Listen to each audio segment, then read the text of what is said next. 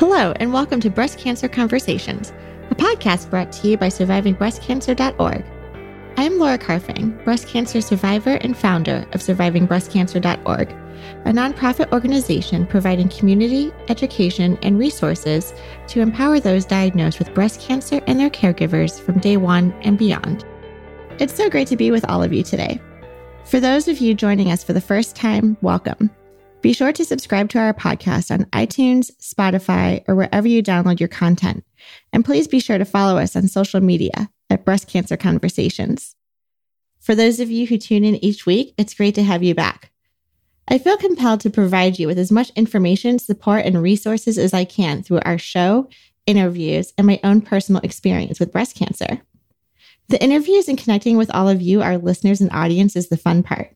But there is a lot of sweat and joy that come from the relentless hours of post-production and editing that we do each week to bring our podcast to life. My heart and soul could not be more passionate and committed each week to delivering inspiration, hope, and support. That's why I've decided to make the decision to partner with Podigy to help with the back end of editing.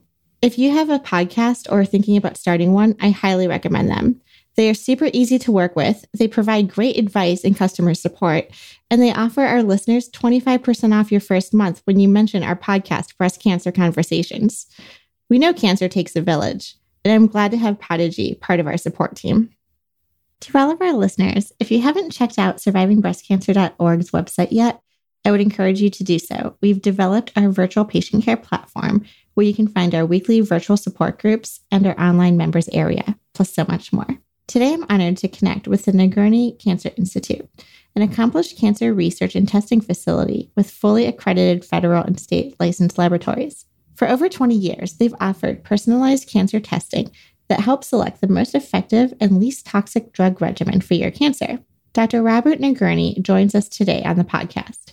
He has been internationally recognized as a pioneer in cancer research. With more than 20 years' experience in human tumor primary culture analysis, Dr. Negroni has authored more than 100 manuscripts, book chapters, and abstracts, including publications in the Journal of Clinical Oncology, Gynecologic Oncology, the Journal of the National Cancer Institute, and British Journal of Cancer. Welcome to the conversation. My name is Robert Negroni. I'm a board-certified medical oncologist, hematologist, and internist. I conducted my medical studies and graduated from McGill University in Montreal. I then traveled to California, did a residency in internal medicine. I then went back to the East Coast and did a fellowship in medical oncology at Georgetown University, and then finally returned to California to the Scripps Institute and did a second fellowship in hematology. I was then recruited to the University of California, Irvine, where I joined the clinical faculty, and became very interested in continuing work I had started in my residency. And that was the study of human tumor biology in the laboratory, studying how cancers behave, and particularly how they respond to injury. What do cancer cells do when you beat them up? And so we were looking for ways to better understand how cancer responded to chemotherapy in particular. And that really launched my area of work, which is the study of human tumor tissue in a platform that can predict response to therapy before you have to receive it. So it's a kind of a better way to use drugs and combinations to get the best outcomes.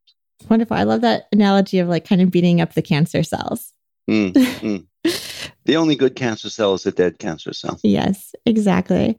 And what attracted you to this biology around cancer? Have you always wanted to go into this field?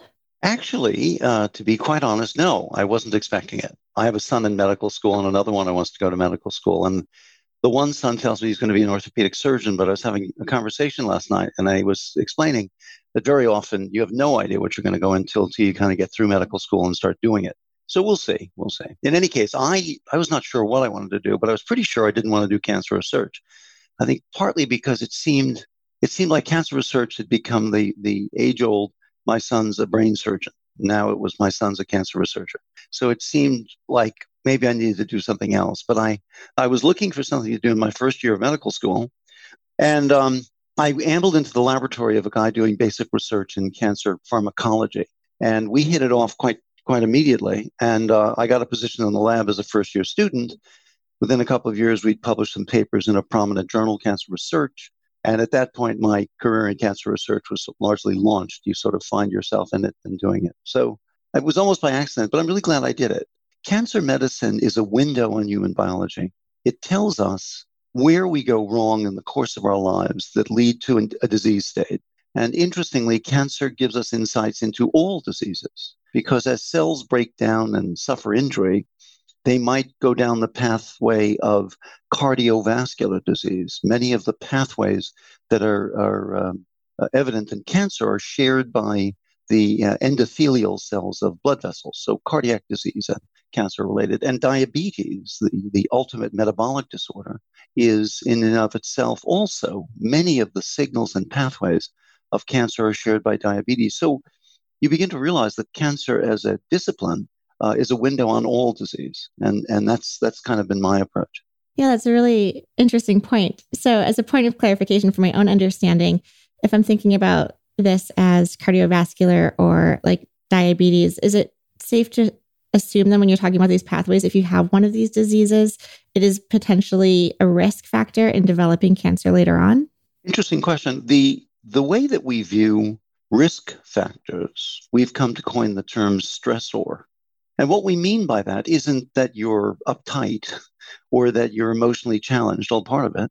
But what we really mean by that is that you're putting an undue pressure on what is otherwise a really beautiful machine. The human body is this excellent machine, and it has all these great moving parts. And the trouble is we don't change the oil, or we don't use good gas, or we don't check the air filter, or we don't keep the right air pressure in the tires. And over time, we're stressing, we're putting the system at risk. And then it begins to break down. So it might break down in a way that leads to cardiovascular disease. It might break down in a way that leads to metabolic disorders or autoimmune disorders or cancer. But they are in many ways connected. Yeah, it's very interesting. And it's interesting that you bring up the two examples of diabetes and cardiovascular disease. A lot of our listeners know that I've been going through this in terms of my own personal breast cancer journey, this like life after breast cancer, right? So you get diagnosed, you go through what's considered traditional treatment, whether it's chemotherapy, surgery, radiation. And then in my particular case, on aromatase inhibitors, probably for like the next 10 years. And now that I'm a couple years out from my initial diagnosis, I am trying to be incredibly proactive with my primary care team to say, with radiation on my left side, like I am concerned about heart disease, or now that I'm on some of these other medicines to keep the cancer at bay, do I have to be worried about diabetes, or do I have to be worried about like a higher cholesterol or blood pressure, et cetera? And starting to really navigate the longer term side effects of a cancer treatment. So kind of seeing this interwoven interconnectivity of just one's health is, I'm always learning something every day about it. And the stressors in and of itself of going through such harsh treatment, can also lead to some of these other longer term side effects that we're navigating. So I appreciate that you bring up these two little things that have been definitely on my mind these last couple of weeks, talking about diabetes and cholesterol and cardiovascular disease. So just wanted to share that. Yeah, no, I mean, these are fundamental connections. And as one of my colleagues, Mark Mayad, has said, heart health is cancer health and vice versa.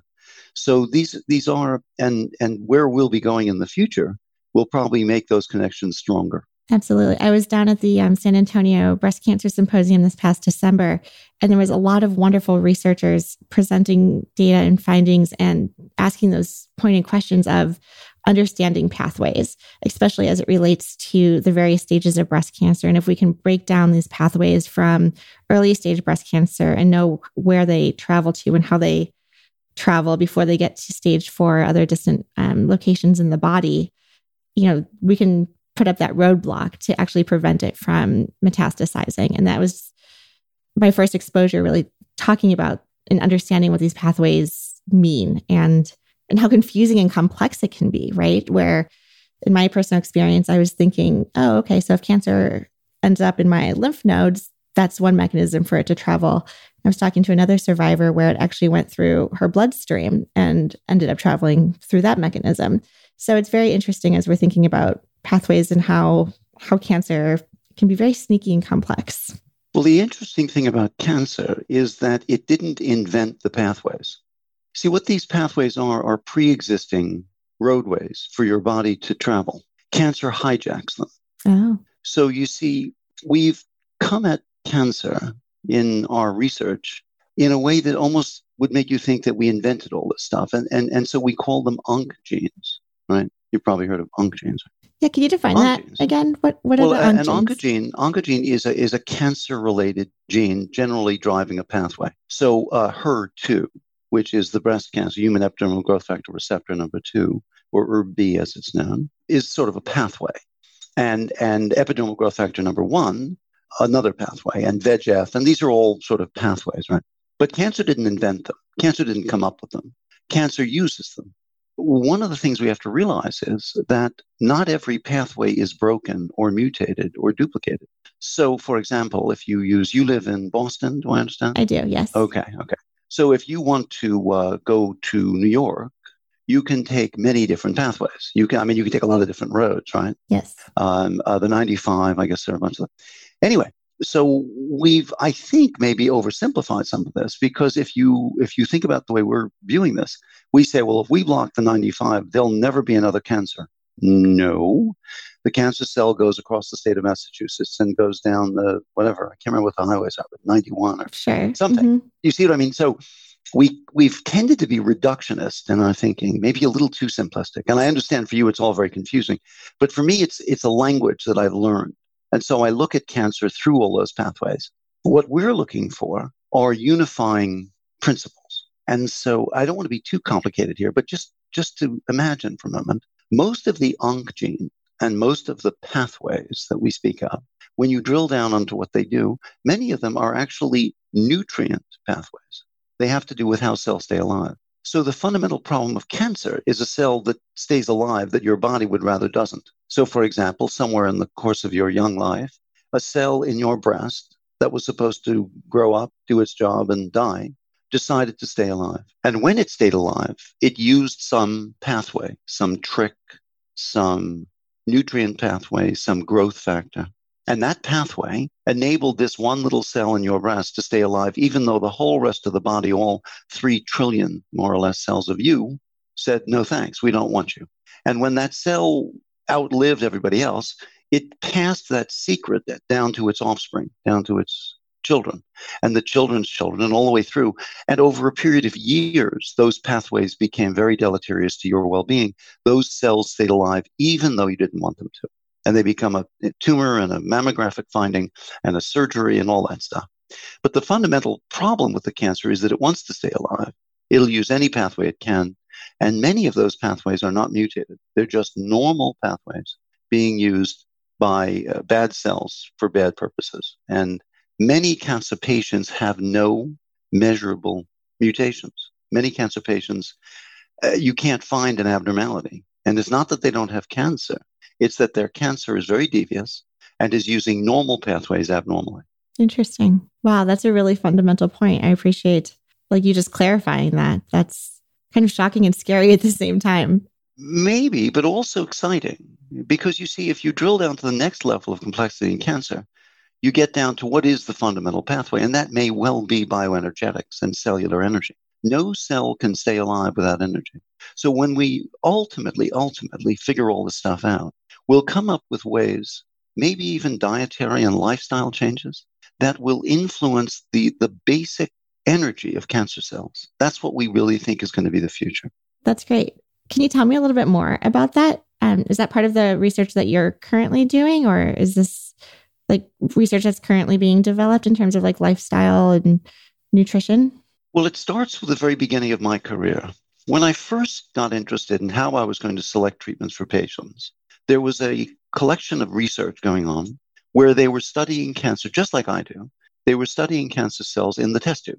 I mean, it's very appealing. Like if when you were diagnosed, if a doctor said to you, well, I'll take a small portion of your cancer out of your body and I'll put it into a test tube and I'll tell you exactly what drugs to take. Mm-hmm. You would have said, where do I sign up? Right. Okay. So everybody wanted to do this, right? I mean, we've been using chemotherapy for multiple decades and we're not terribly good at it. So everybody wants to do this, right? And the trouble is that when the doctors who were working in this field, and very, hardworking guys, they came to the approach for cancer measurements that had to do with cancers growing. I mean, after all, if I said to you, what is your cancer doing wrong? Most people say, well, they divide rapidly. It's uncontrolled cell growth. It's DNA synthesis. It's mitosis. It's all this stuff, right? So that's the lore surrounding cancer. So it turns out that probably that wasn't as true as we thought. Cancer cells don't really grow so much as they just don't want to die. They just like to stay alive. And if they stay alive long enough, they have an extra couple of kids, and their kids have an extra couple of kids. And that's kind of the dynamic. So it is a geometric progression, but it isn't driven by rapid growth. It's driven by a lack of cell death, a lack of elimination, a negative. So when I got interested in all that, I realized that the reason all these test tube models didn't work was because cancer patients were being tested for drugs that stop cells from growing. That was the test tube, right? You stop them from growing, and then you give the drug, and it didn't work. And repeatedly it didn't. And I became interested in why didn't it work? And I started working with a colleague from the National Cancer Institute. And we all said, well, what if you just killed the cell outright? Skip the growth, skip the nutrients, skip the propagation, skip all the DNA synthesis. Just go in there and kill the cell. And we said, well, let's try it. So we started with leukemia, and we started adding drugs that kill leukemia into the test tube. And lo and behold, we picked all the winners. In fact, we had a nearly perfect model for childhood leukemia. So then we said, well, could you do that in adult leukemia? Yes. Could you do that in solid tumors with a little work? Yes. And we began to realize that cancer cells needed to be killed to predict their outcome. It's not a perfect test, but it'll about double responses. So then I got interested in, well, what is it that keeps the cell alive? And I began to move away from what is the DNA and the information of the cell. And I got interested in the energy of the cell. And the cell's energy is produced in an organelle called the mitochondrion. And the mitochondrion is it's like a little battery. And every cell has many, many, many batteries. And it's the mitochondrion of the cell that keeps all the energy going. So once you realize that you have to stop cells from growing, if that may not be right, maybe you have to kill them. And then once you get pretty good at killing them, you say, well, how do they die? And you realize that they die because they run out of energy. So at that point, I said, well, wouldn't it be appealing to go after cell energy? And the trouble is, we haven't spent much time doing this. So we have almost no drugs that stop cell energy. We have lots of drugs that damage DNA. We have radiation that damages DNA. We have cells that stop cells from undergoing mitosis, Taxol and vinorelbine and Taxotere and Abraxane and all these drugs. And we have all these sorts of things that stop cells from growing. But we have very, very few things that stop cells from living, and in particular at the level of energy. So that's where I think it'd be really exciting. And that today is a reflection of our work, because what we measure in the test tube is the death of cells. That's what I do. If anyone asks me what I do well, I'd say my one job is killing cancer. I'm a cancer killer. Yes. And I realize more and more that the cancers die because they lose energy. So that is what led us into this focus on bioenergetics and metabolism. And that's kind of where we're moving. Wow, this is the first time that I'm hearing about this. And I love the idea. So thank you for, first of all, being able to share the phenomenal work that you are diving into. And because this is the first time that I'm hearing and learning about this, so please forgive me and bear with me as we go through this conversation. So if we can kill and pretty much like deplete these cells from energy, I mean, I'm thinking of myself, right? Like when I'm really tired, I have no energy, like I go to sleep, right? So if we can take out all of the energy from these cancer cells, in theory, then they die because there's no more energy for them to thrive. Am I saying that correctly? Yeah, sure. So how do you get to that? Like how, because everything I've talked to, or people I've talked to before, it's such a focus on DNA and even going beyond the DNA and trying to figure out if there's RNA mutations and everything at that level. Can you talk a little bit more about this energy and cellular level? Oh, absolutely.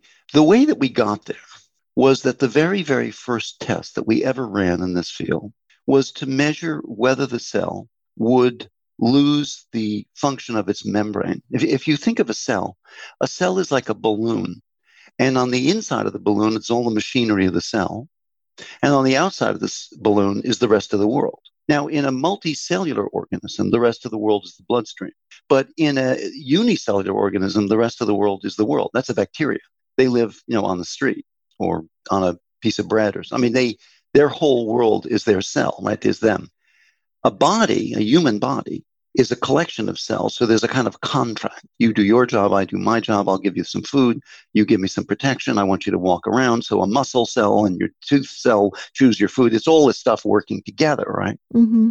But it's still a cell interacting with the outside world. So the fundamental basis of biology is identity, that is me versus you, and communication, me talking to you. That's biology. So what we realized early was that no cell could live if it lost the barrier between the outside world and the inside world. So we began to measure, when do cells lose their membranes?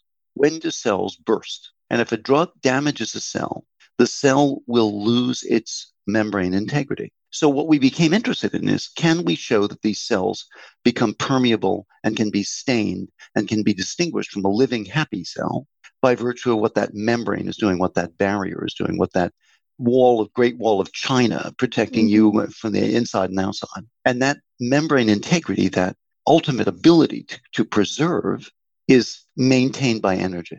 The cellular ATP enzymes keeping the wall intact. So we began to say, well, drugs that work for people cause the membranes to fall apart. And for many years, I didn't really drill down onto what we were doing. I just said it works. So I said, okay, if I add this drug in, then this patient gets better, then I've got the right drug. But sometime in the 90s and into the last decades, I began to wonder, well, why? Why does the ability to preserve the self, non-self, why does that identity of your cell versus the rest of the world, why does that break down? And that's what led me to the idea that energy drove that the cell was keeping itself protected by generating energy from glucose and amino acids and lipids. And that kind of was the pathway that made me say, okay, well, if I can treat patients better, if I can use this laboratory test, and I can take a patient's cancer cell, put it into the test tube, expose it to the drugs and combinations of interest, and I can pick a winner, and I can better than double the response of the patient's outcome. What did I actually do? What did I really do that chose that drug for me? And that's what's been leading me toward the next level of rigor, which is kind of, why do cells die and what do they do when they're injured that allows you to win that battle? And we think more and more that that's a battle of cellular energy. Awesome. That's amazing and incredibly exciting. Do you have, when you get these cells and you put them in the test tubes to test which drugs will be most effective in terms of treatment, do you have a repertoire of drugs that you're utilizing? Or can you explain a little bit more what that hypothesis process looks like? And are these chemotherapy drugs or are these other types of, I don't know, an alternative word, but if they're not chemotherapy, is this something else that you're utilizing? Metabolic inhibitors, growth factor inhibitors, targeted agents. Sure. Got it. Okay. It's not that complicated to think through the principle of what we do. The complication is in the details of what we do. So we began, as I mentioned, working on leukemia. And we said, okay, children with leukemia are exposed to a class of drugs known as the corticosteroids, dexamethasone, prednisolone. So we said, well, you would want to know if a leukemia is going to respond to this drug because every single child with leukemia gets the drug. So let's see if the kid's cells are damaged. Let's see if this widely used collection of drugs causes damage. Well, we said, well, there are other drugs like vincristine and cytosine arabinoside and daunorubicin and stuff. So we said, well, we can add all of those in too. And the more we did that, we began to realize that there were sort of categories of patients. There were patients who retained the ability to respond to injury, what I call sort of the sort of apoptotic machinery, as we call it. And there are people whose cells forgot how to die. They don't know how to die. So what we realized early in our first paper, this goes way back, was that there were two kinds of kids. There were kids that you could cure with almost anything, and there were kids for whom we couldn't find much. And when we followed year after year, those two groups broke out very differently.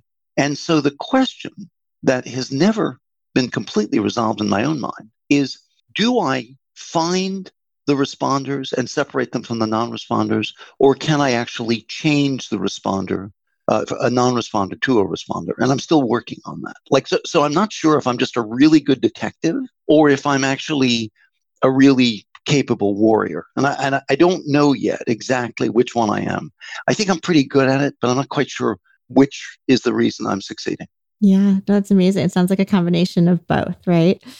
And to some degree, I talk, at least in our breast cancer community, the same thing. And I'm not sure if this is where the conversation is going, but I talk with women where we could be on the same drugs. And luckily for me, knock on wood, like my cancer and tumor cells are responding very well to it. And, friends of mine are not. And so we talk a lot about trying to understand why some people can be resistant to certain chemotherapy drugs. We talk a lot about the psychological side of, survivor's guilt, so to speak, and why one thing is working for me and not necessarily a friend of mine. And then they can be on, second, third, fourth lines of treatment, really trying to do this investigation and figuring out what works for them and how their body can respond. And it's perplexing. Well, the drugs that we use for cancer have been designed over decades, and they target certain biological features of cells. So you can break drugs down into their mechanisms. What do they do when the cell is exposed? A large number of drugs beat up the DNA. So they break the very double helix structure, and they create all kinds of dents and disruptions in the genes. And there are drugs with names like cyclophosphamide, Cytoxan, and cisplatin or carboplatin. And those drugs are similar to radiation. They beat up the DNA. There are other classes of drugs that prevent the cell from synthesizing new DNA. So they make it very difficult for the cell to do its factory work. They're not being rained on by hand grenades. They're just trying to do their job, making new cells, and you give them phony building blocks. And those drugs are called anti-metabolites. They're disruptors of DNA synthesis. So one collection of drugs beat up the DNA, and another one prevents you from making it at all. Okay. Another collection of drugs stop the cell if it's gotten through all the hand grenades, and if it is able to make all the DNA. Another class of drugs stop the cells from popping one cell into two, and those break the mitotic process, and those are another class of drugs. You see, so what we're coming to the conclusion is that everybody has their own frailty. Like one collection of patients have cells that can't stand getting broken DNA. They just can't handle it.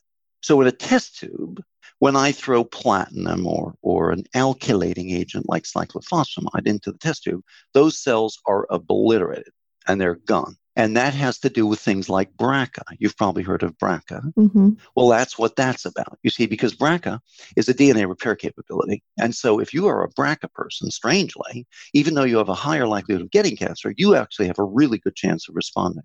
Because the very thing that makes the cell get cancer makes it hard for the cancer cell to repair DNA damage. So those DNA damage signals are one class of patients. Now, another class of patients may have a really revved up factory, and they're working overtime to make the new cars or the new airplanes or whatever. And you come along and block their supply line, and they just fall apart. So that's 5-fluorouracil or methotrexate or gemcitabine, and these are the drugs that sort of block that pathway. And then finally, you come along to the taxanes and the zinc alkaloids, and they stop the cells from popping, from pulling apart.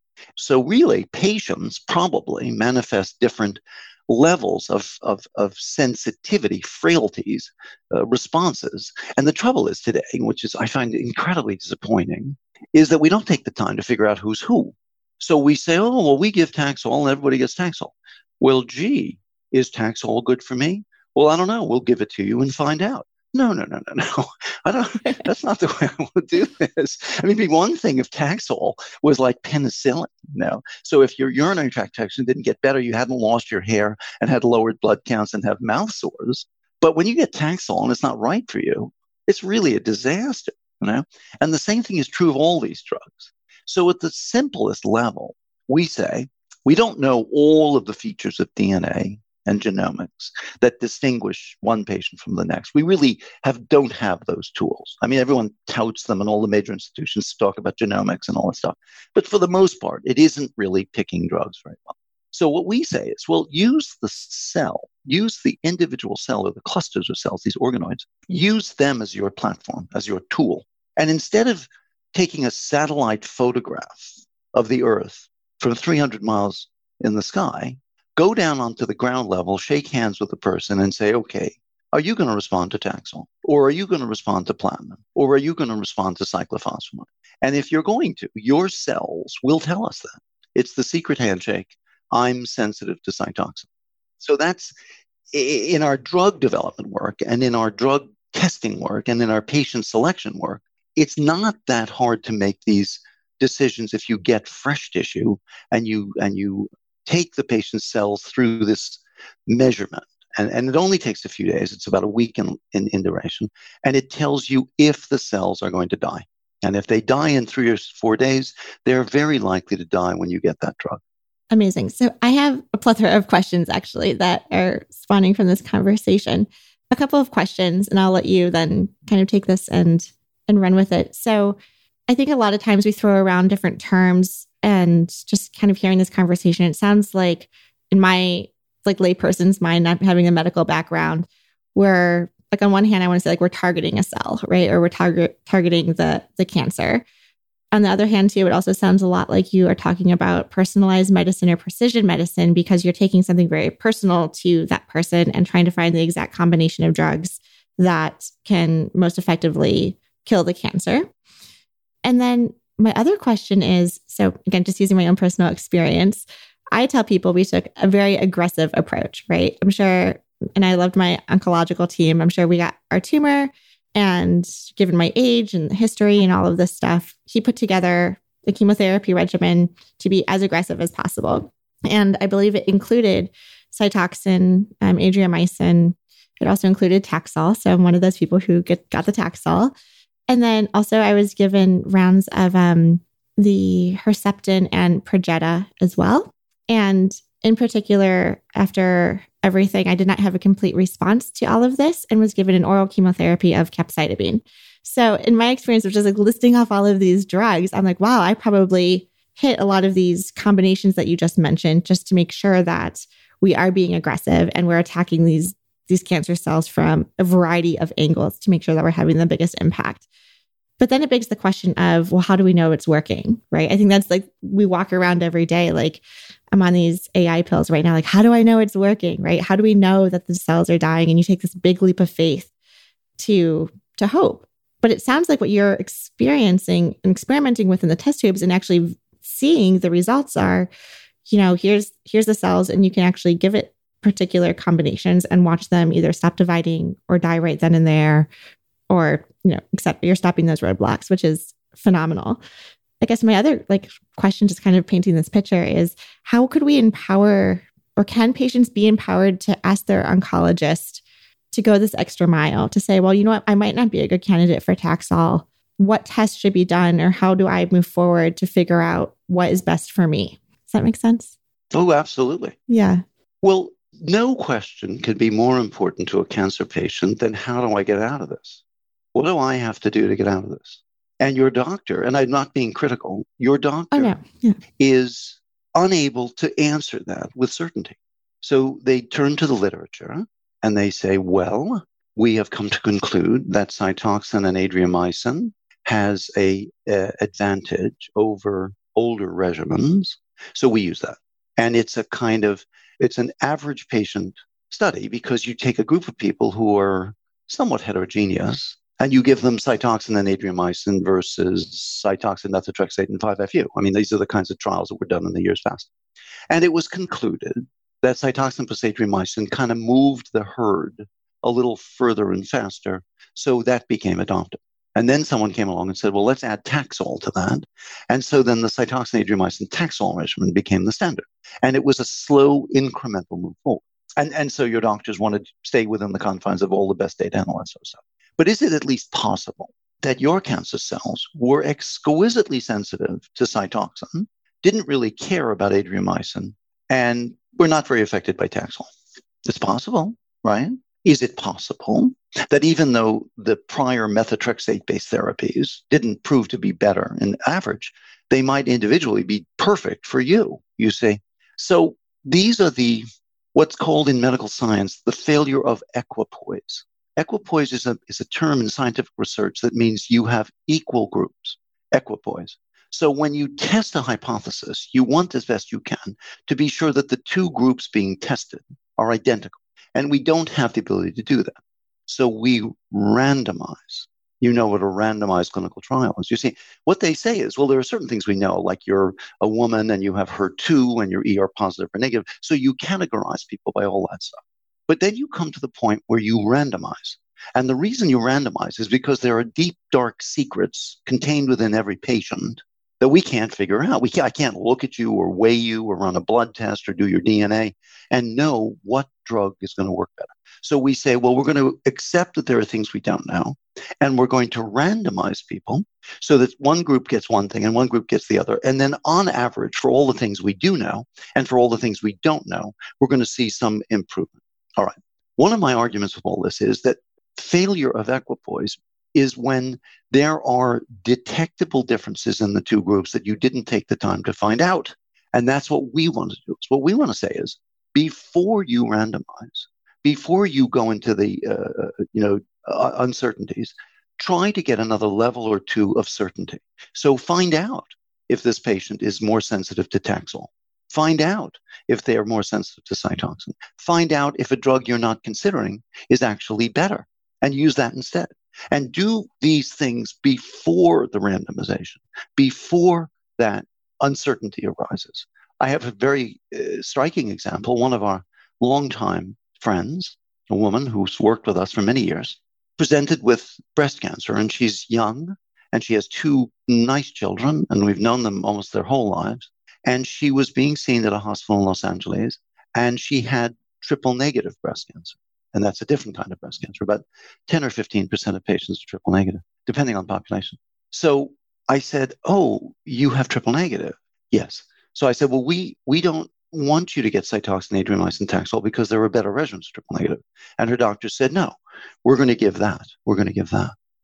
So I said, I can't countenance this. So I went and I brought her to my hospital. I broke her out of her insurance program, and I paid personally to buy a biopsy, like to get her tissue, the breast tissue, biopsied. And then I gave her my laboratory study. I just sort of provided it to her. And lo and behold, as I expected, she was more sensitive to a drug combination called carboplatin and Taxotere. So Monday of this week, she got her first dose. And I'm very proud of that because I perceived that she should do something different, but I didn't know. I didn't know. So I had to prove for my own comfort level that my hypothesis that her triple negative would do better with a platinum-based regimen was true. And when I could prove that, then I changed her care and I took over her care. I wasn't intending to do that. But it's very important that people get the right thing. It's very important. Yeah, and it's interesting too, because, and I couldn't agree more, that, we rely on the oncologists and doctors and yourself to be the specialist and to test and give us the best treatment possible. And a lot of times too, I don't want to use the word that we're not empowered, but we don't know any better. This is the first time we're going through a breast cancer diagnosis. So if someone tells me that I'm HER2 positive, I'm going to believe that. I'm going to look at the pathology report and I'm going to move forward with whatever that's going to require of me.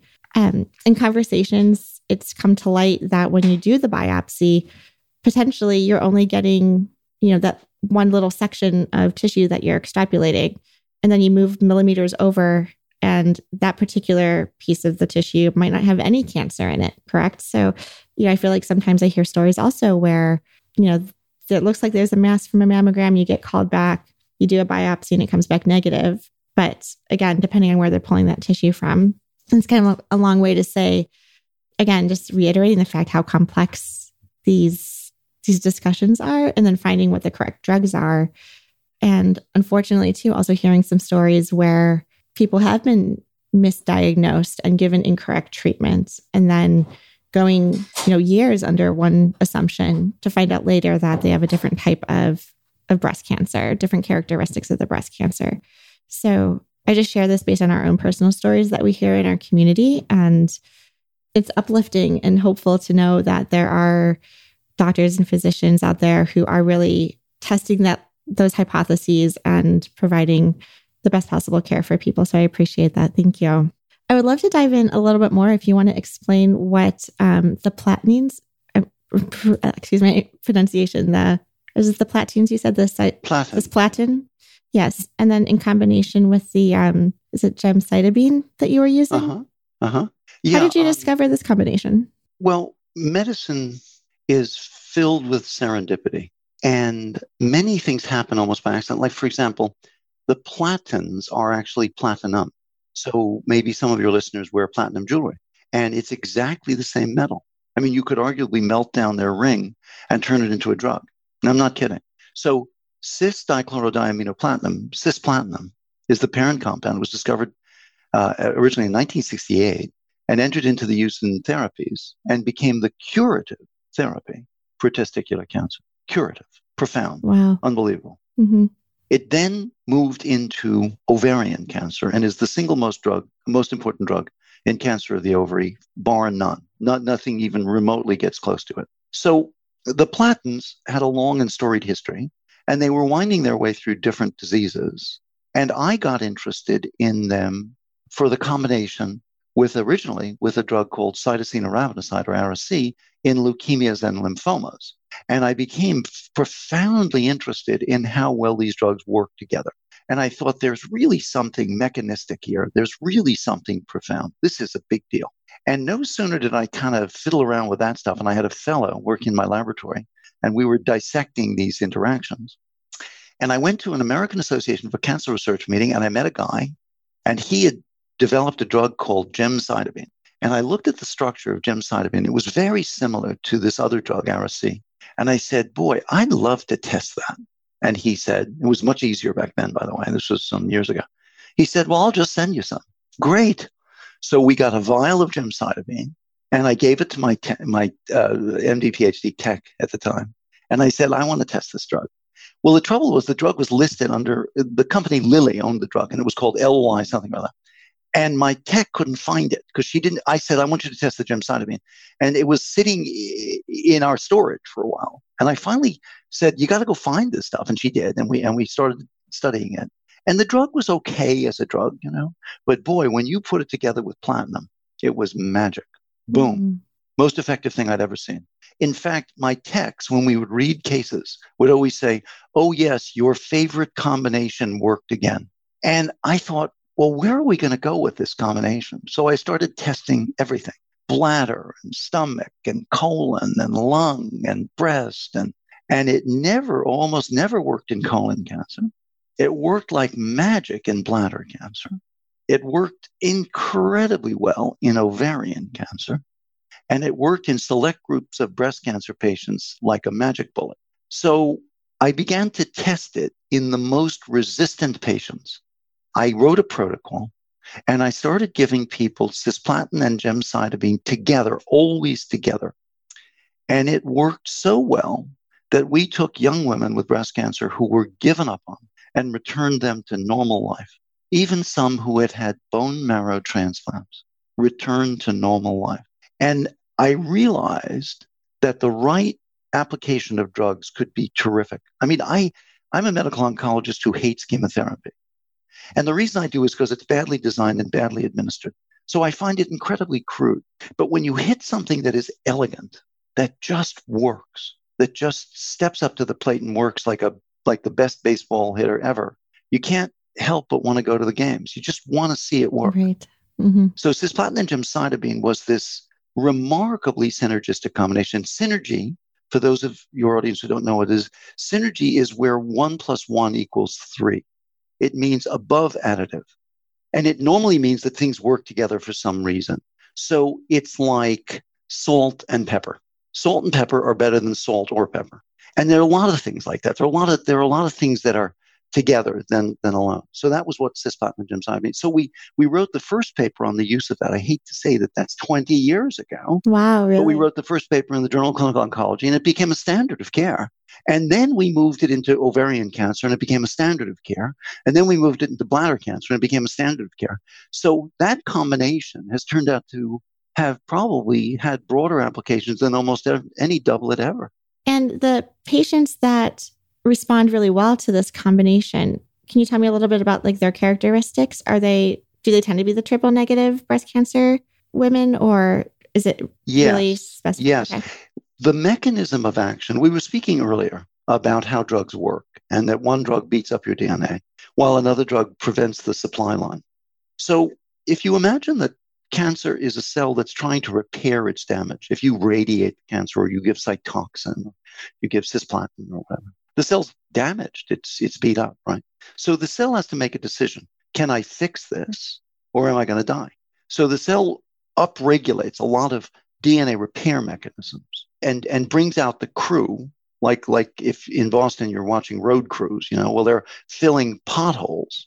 Well, to be quite honest, that's exactly what platinum does to your cell. It puts potholes up and down the highway, and you have to marshal a crew to go out there and fill the pothole before someone's car falls in it. So the process is DNA damage and DNA repair, platinum injury and DNA repair process, just like pothole and the repair crew. So what gemcitabine does is it doesn't allow the repair crew. So you get the damage, but you can't fix it. And so that process plays out in people who have the feature of being DNA damage sensitive. You see, so remember we talked about categorical patients, like some people really suffer when they get DNA damage, and some people suffer if they don't get enough building blocks, and some people suffer if you block the mitotic process. So these categorical pathways can be targeted. And if you're smart about it, you can piece together mechanistic actions, so that the DNA damage followed by the repair inhibition causes the cell to die. And that's what cisplatin and gemcitabine does. It beats the cell up and it prevents it from fixing. Wonderful. Thank you. Thank you for going into all this explanation and being able to provide the analogies and everything so that our listeners can really relate to such a complex, not only coming to terms with their own diagnosis, but their own treatment plans also. One of the things that I love what your institute is doing, in addition to the concrete with the various drugs I love that you're the killer of cancer. But after that too, like you also are providing hope for patients, right? It's when someone feels like they're with an oncology team and they've done everything they can, the person's not responding, but they don't want to give up. I hear that when you find that oncologist who says, I believe in you, we're going to fix this, we're going to figure it out. Like immediately, I feel like there has to be some sort of biological response to that positivity, that mindset, and that level of hope. And I feel like your institute and yourself and your compassion for these patients really bring that all together. Well, thank you. I like to think that I treat my patients the way I would treat a family member. I've lost both my parents, one 3 years ago and one some years earlier. And I treated both my parents. I took care of my parents. I moved them from Connecticut to California so that I could oversee them. And my wife, Maxine, is a nurse, and we really took care of my parents. And they lived 95 and 96, so we were doing a good job. But there came a point in my father's life where he had reached a level of complicated illnesses that couldn't really be fixed. And he and I decided that we had done everything within reason we could easily do, and we stopped. So I prided myself on fixing my father's fixable problems and recognizing when they couldn't be fixed. So for me, when a patient presents, no matter how complicated, no matter how ill, if there is a likelihood, even a small likelihood, that something could work, and if they want to try and they're physically well enough to take a treatment, then I think every patient deserves the chance to get better. It's not like I'm a magician or I'm perfect at this. I'm not. I just am willing to try. And for the patients who I published in my breast cancer studies years ago, those patients came to me with no hope, with no chance, with nothing left. And we realized that there was something that could be done. Now, only half of those patients got better.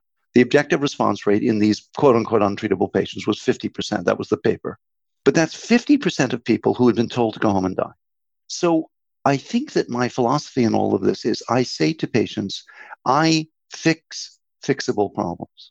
And I don't claim to be able to fix unfixable problems. And that's a fine line to some degree, because sometimes I myself have to step back a little bit and say, can I actually do something here? Like, because I'm so revved up to treat people all the time. I'm not sure that I always make the right decision. I think sometimes I treat people who probably are untreatable.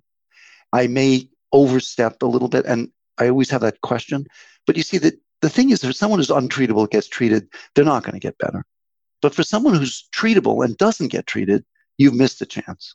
You've missed an opportunity. So I guess, in a way, I guess if anything, I err on the side of treatability. Yes. Wonderful. I know that gives so much hope to our listeners, our community, and that's the hope of inspiration that I think keeps us going, right? No one wants to be told that they're just a statistic or they're just a number or it's untreatable, and that there's so much willpower and fight and mental power and hope that even if the outcome is not a positive one, right? Like we still go through, we're that other 50%, at least we're trying and we know that we're meeting the cancer halfway, giving it our all. So that's inspiring to hear. Now, can I, two final questions? Because I know we've talked a lot. There's so much content here. Are there anything that we could be aware of if you wanted to share that are like in the works that you would be able to share with our listeners? You talked about all these great experiments that you and your team and your lab are doing. Is there anything on the horizon that we can look forward to that you're able to share with us? There are a lot of things on the horizon. I mentioned to you the idea that maybe someday we will treat cancer patients using drugs that influence bioenergetics and cellular energy, and not necessarily drugs that damage DNA. I mean, if you imagine that every cell has virtually the same DNA, right? I mean, every cell in your body comes from the original parental DNA. Your mother and father give you some DNA, it gets together, you have one cell, then you have two, and then you know. And so we're all basically products of that first zygote, that original cell. Okay. So that being the case, if you go after DNA as your target, there's a lot of collateral damage because every cell is DNA. So if you said earlier that you receive radiation to the left chest, okay, what are you worried about? You're not worried about the DNA damage to the cancer cells that might have been in the chest wall. You're worried about the fact that you have something called a heart just deep to that area. And in that heart cell, in those heart muscle cells, cardiomyocytes, is DNA. Right? I mean, the very same DNA that you're using to kill the cancer cell is getting injured by the radiation. So the question then is, what next level of biology could we pursue that may be unique to the cancer cell? And what I hope, I'm working really diligently on this, and we published a major treatise on this very work, and my colleagues from Brazil will be here this week. We published a paper. If your audience are really interested in reading a very dense paper, I published a paper in August of 2018 in a journal called Oncotarget. And it was a paper with 1,225 different individuals. And we studied the blood and tissue of breast cancer patients to see if they carried signatures, bioenergetic, metabolic signatures of cancer. And they do. And they do. Every cancer patient gets cancer because their cells are using the same DNA and the same genes and the same RNA that all the cells are using, but the next level of complexity, they use it differently. So they take all your genetic elements and doing something called epigenetic regulation. They turn on and turn off or reprogram the same DNA so that you get a different outcome. Like, for example, I don't know if you like music, but if you listen to Mozart or Chopin or Tommy Lee Jones or rather Jerry Lewis or any piano player, they're using the same keyboard. I mean, it's the same keyboard. So Stevie Wonder and Chopin are using the same DNA, but it's very different. And that's the difference we have to make now, is that we're too wrapped up in the keyboard and not wrapped up enough in the music of it. What are you doing with your keyboard? What are you doing with your DNA? So we think that the next level of complexity will be in that level of cellular metabolism, and that can be measured in the bloodstream by what we call metabolic signatures. So the metabolic signatures are not the DNA, but what you're doing with it. And that's one thing that's very exciting to us. Another thing that's very interesting is if that premise is correct, and if the DNA is used differently by cells, then are there drugs that you could use that you wouldn't think of? Like, for example, I published a paper this past year where I took a woman from Brazil with a very, very, very bad mass in her breast. Terrible. Nothing worked. Terrible. And she turned out to be sensitive in the test tube to a drug that we use for kidney cancer. So her doctors in Sao Paulo, using my measure, put her on a drug that we use for kidney cancer. And there would be no reason in the world to use a kidney drug in a patient with a breast mass, except that it worked, right? And she went into a durable complete remission on a kidney drug. So the other area that's really exciting is the repurposing of drugs. And that's something very hot right now. The problem I find with it right now is that there are groups that will say, we'll take this collection of a statin and metformin and a tetracycline derivative and an anti-helminthic like mebendazole. And everybody, I don't know if you've heard about this stuff, but people are taking these drugs to address their cancers using what's called repurposed drugs. And the problem with that, I think, is that it's no better to use repurposed drugs blindly than it is to use chemotherapy blindly. Right. I mean, it's just as bad, Yeah, it goes back to your first point, poisonous, right? Yeah, but they could be equally ineffective, right? So we think that the answer here is individualization, is personalized, or what they call precision medicine, or whatever. That's really going to be cool. So use platforms that select amongst drugs. Broaden your gain in terms of what drugs you test, and then use anything that works, period. I don't have a dog in this fight. I don't care what people get. I really don't care. I'll test anything. Wonderful. Thank you so much for taking the time to explain this very complex project and breast cancer and drugs and going into the science and the DNA and the cellular level. I know it's very helpful for me personally to kind of tap back into that high school and college biology classes that I took to remind myself how the cells divide and, play this really important role into the miracle of our life and our bodies. I know our listeners definitely appreciate that as well. For those who are listening who are incredibly inspired by this conversation, is there a way for them to get in touch with you or the Institute or follow up with if they are looking for treatments above and beyond what they're being provided? Yes, we have a website, www.Nagorny Cancer Institute. You can reach us through Twitter, Dr. Nagorny, or on Facebook, which is also Nagorny Cancer Institute. We encourage people to look at our website and look at our publications. They may, and I regret about this, but they may get some pushback from their doctors. The doctors who are treating cancer patients, they are heroes in terms of confronting this terrible disease. And I'm not for a moment saying that they're not doing their best. The trouble is that they were educated through a system that told them that you can't use human tissue to study cancer outcomes. This is a dogma. And the reason that happened is because it didn't work in the past. And as a result of that, people abandoned the concept, abandoned the field. And they walked away from all those growth-based cell DNA synthesis and stop cell from growing methods. But the trouble is that as we came along in the 90s and we said, well, no, you have to do this instead of that, everyone wasn't listening. It was like sort of the boy who cried wolf. Oh, yeah, we heard that story. We're not going back. Well, no, there really is a wolf here. I mean, you should come back and listen to this, So, yeah, we think that patients should educate themselves. And if they go on our website, they'll see that there are many publications in peer-reviewed journals and thousands of outcomes. And there's blogs and there's patient information. And so, yeah, we think patients should educate themselves. I don't know if we can help everyone, but we were delighted for them to know about their opportunities. Wonderful. Well, I'll definitely link to your website and the journals that you reference and everything too, like in the show notes afterwards. So it's very easy for our listeners to gain access to that information and follow you. So I appreciate that. Is there anything that we haven't touched upon that you would like to include? I think we talked about so much, but if there's anything that we missed or something I did not ask. I just think that cancer patients should realize that they're on a very unique journey, that every cancer patient is their own story in real time.